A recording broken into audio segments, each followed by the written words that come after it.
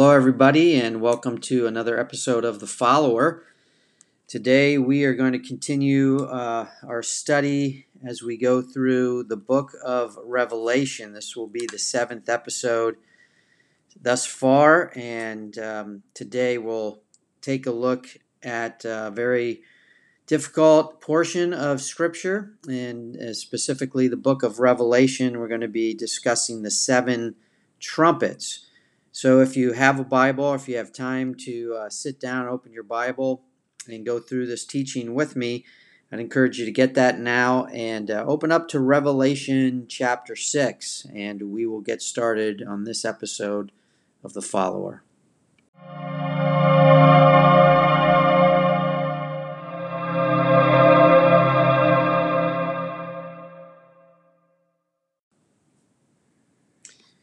I've been reading this book, as you know, if you've been following along, by Brian Tabb, called All Things New, Revelation as Canonical Capstone. And it's a part of a series that's a part of the New Studies in Biblical Theology. And there are almost 50 books that comprise this series of New Studies in Biblical Theology. And this title, All Things New, I think is very fitting, especially for this portion of Scripture that we're looking at. A very difficult portion of Scripture when we're talking about the seal judgments, the trumpet judgments, the bowl judgments, a series of 7, 3 series of 7 judgments that God is bringing upon the earth. And you can't read these passages without really thinking back to the Genesis creation account, and nor should you, because that's a part of what's going on here as John writes this. You're familiar with that story with the creation of the earth, and it is good what God has done. But by the time we get to the end of the Bible, things obviously are not very good. And God is going to make things good again, and that includes these series of judgments upon the earth. And again, these are very hard passages to read. They're very difficult to even stomach, and yet I think it's important for us to be familiar with them and to read them. They are a part of the canon of Scripture. They are in our Bible, and we shouldn't avoid them just because they're difficult to interpret and also hard to accept. They do serve a purpose in God's plan. That is these judgments that we are reading about, and that God has a plan for bringing renewal and wholeness to earth again, as Tabb says in his book, making all things new. And so we turn our attention to these trumpet judgments. Again, we had just looked at the 7 seals earlier, and now we turn to another series of judgments, the 7 trumpets. And this portion of Revelation is in Revelation 8:6 through 11:19. If you have a Bible, we open up and we see in verse 6 of chapter 8 the first now of these 7 trumpets. And it says, "Now the 7 angels who had the 7 trumpets prepared to blow them." And the sounding of these 7 trumpets will now bring more judgment and wrath upon the earth. The trumpets throughout the Bible play a very prominent role in the history of Israel, of God's chosen people, especially with priests who would sound trumpets in times of warfare and also worship. And just one example of that, a very familiar one, is in Joshua chapter 6, which is the record of the fall of Jericho, where there are 7 priests who go before the ark of the Lord and sound 7 trumpets, which signal the fall and destruction of Jericho. And in the book of Revelation, the trumpets appear again. There will be 7 of them, and these are not happy times on the face of the earth as these angels go out to sound these 7 trumpets, as we will see. They bring great destruction and pain and suffering to earth itself and those who dwell upon it.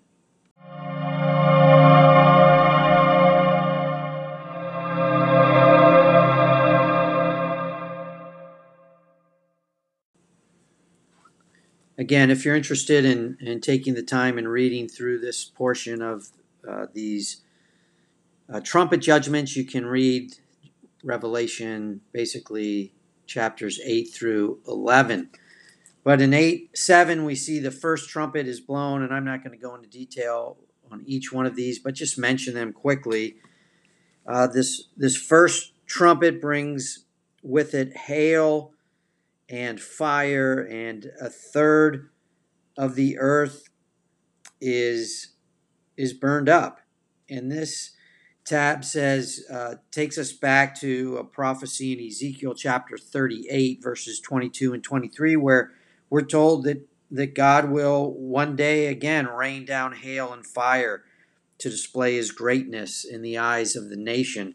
And so a third of the earth is burned up after this first trumpet judgment. The second trumpet, we read about a burning mountain that is cast down to earth.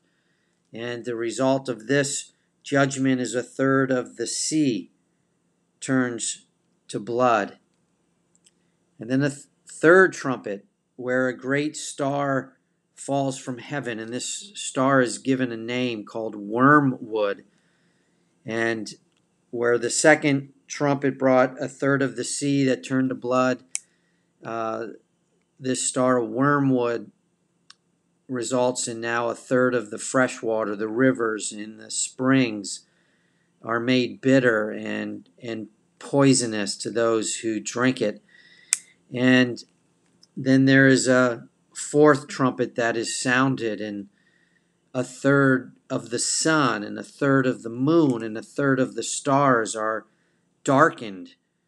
And an interesting thing happens after this fourth trumpet judgment. We're told of an eagle after this trumpet. Let me read in verse 13 of chapter 8. It says, "Then I looked, and I heard an eagle crying with a loud voice as it flew directly overhead. Woe, woe, woe to those who dwell on the earth at the blast of the other trumpets that the 3 angels are about to blow." And as if these first 4 trumpet judgments are not enough, a third of the earth is burned, a third of the sea turns to blood, a third of the rivers and the springs are made poisonous, a third of the sun and the moon and the stars are darkened. Now this eagle proclaims these woes to those who are on earth, and that these next 3 will be even worse judgments for those who are dwelling on the face of the earth. And so we read then the first of these final 3, the 5th trumpet, where another star falls to the earth. Stars in Revelation many times symbolize angels, and they represent angels, and that is the case here because this star then opens a bottomless pit, and smoke just pours out and rises from this pit and smokes out the sun, and out of the darkness come these earth invading locusts, and these locusts do not eat grass or the crops or any of the fields, but they bite people with a very painful scorpion-like bite. And we're told as we read through this that this goes on for 5 months. But those whose foreheads have been sealed with the seal of God are safe. God protects these. But the rest of the earth, we are told, will want to die, but they won't. It says this in verse 6 of chapter 9. And in those days, people will seek death and will not find it. They will long to die, but death will flee from them.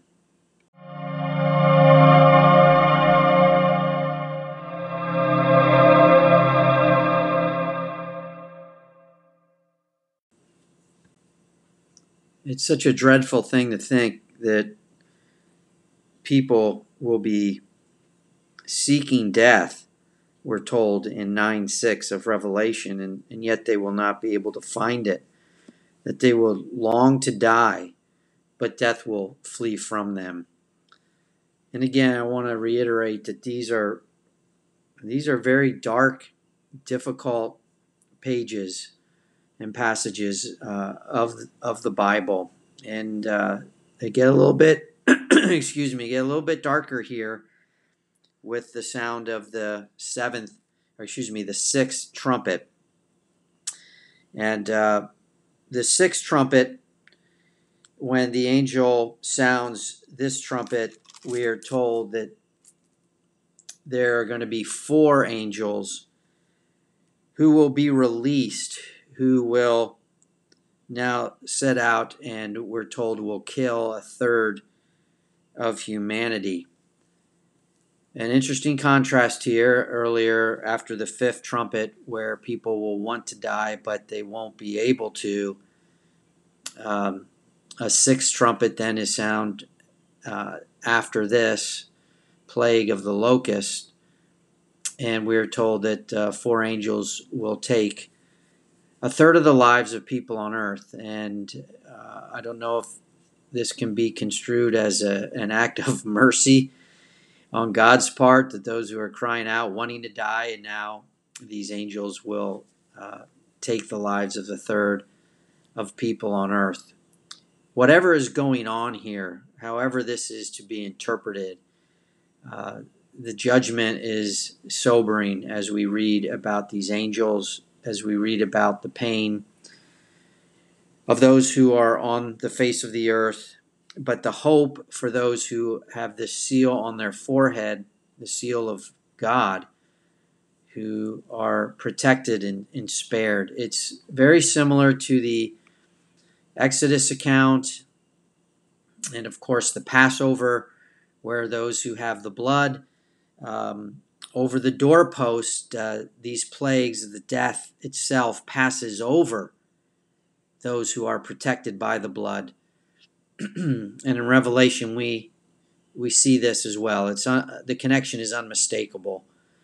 And we also see that after a third of those are taken from the earth, I'm asking myself, well, what about the other 2/3 who are alive? And we're told at the end of this 6th trumpet, in verse 20, it says, the rest of mankind who were not killed by these plagues did not repent of the works of their hands, nor give up worshiping demons and idols of gold and silver and bronze and stone and wood, which cannot see or hear or walk.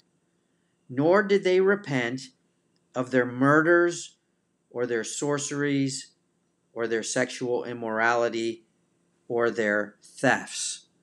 That puts an end to chapter 9 of Revelation. And so those who remained on earth, the rest of mankind who were not killed by the other plagues, failed to repent. And this is so much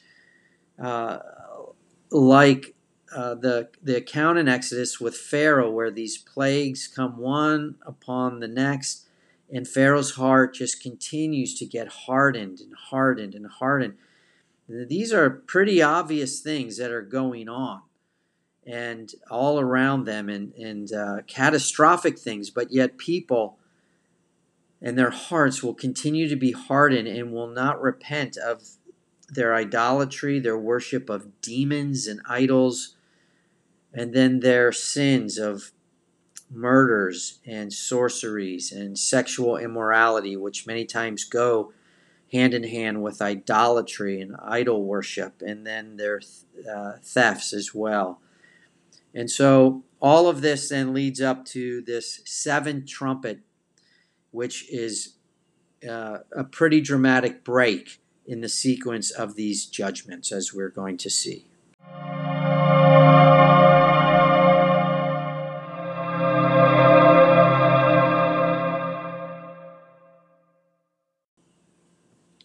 So if you can get through reading about these 6 trumpet judgments up to this point, and we finally then get to the 7th and final trumpet, what we see and what we read about is a complete change of scenery. Now, when the angel sounds this 7th and final trumpet, the scene and takes place not on earth but in heaven. And it's an incredible scene that we're told about. I'm just going to read it in Revelation 11:15. It says, "Then the 7th angel blew his trumpet, and there were loud voices in heaven, saying, 'The kingdom of the world has become the kingdom of our Lord and of his Christ, and he shall reign forever and ever.' And the 24 elders who sit on their thrones before God fell on their faces and worship God, saying, 'We give thanks to you, Lord God Almighty, who is and who was. For you have taken your great power and begun to reign. The nations raged, but your wrath came, and the time for the dead to be judged, and for rewarding your servants, the prophets and saints, and those who fear your name, both small and great, and for destroying the destroyers of the earth.' Then God's temple in heaven was opened, and the ark of his covenant was seen within his temple, and there were flashes of lightning, rumblings, peals of thunder, and earthquake, and heavy hail." And this final trumpet, which brings a complete change of scenery, actually leads not to a plague or a judgment, but when the trumpet is sounded, it leads to praise and to worship. And this follows, again, the same pattern of the Exodus account. If you recall, in Exodus chapter 15, which Tab points out in his book, that just as Moses and Israel did when they were able to flee captivity from Egypt, and then Pharaoh and his army chased after them, and God miraculously provided a way out and going through the Red Sea, but Pharaoh and his army were consumed by God's wrath, by the waters, and were drowned. And as soon as that happened, when God's people on the other side got to the other side, Moses and Israel broke out in praise to God after Pharaoh and his army were defeated by the hand of God.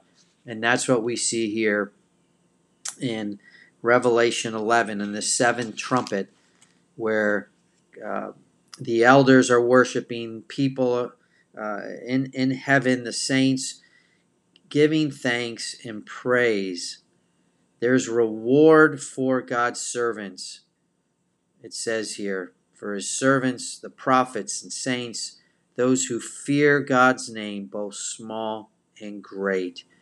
And I think that is a good way to end this podcast episode is to just be reminded of God's power in all of this, that He has complete control and power over creation, that His power is able to rescue His own and to bring relief and reward for those who love Him, that He wants people to repent of their idolatry and to turn to the one true living God of creation, and that we should ultimately fall on our faces before God to worship Him and to praise Him who holds our future and the future of the earth in His hands.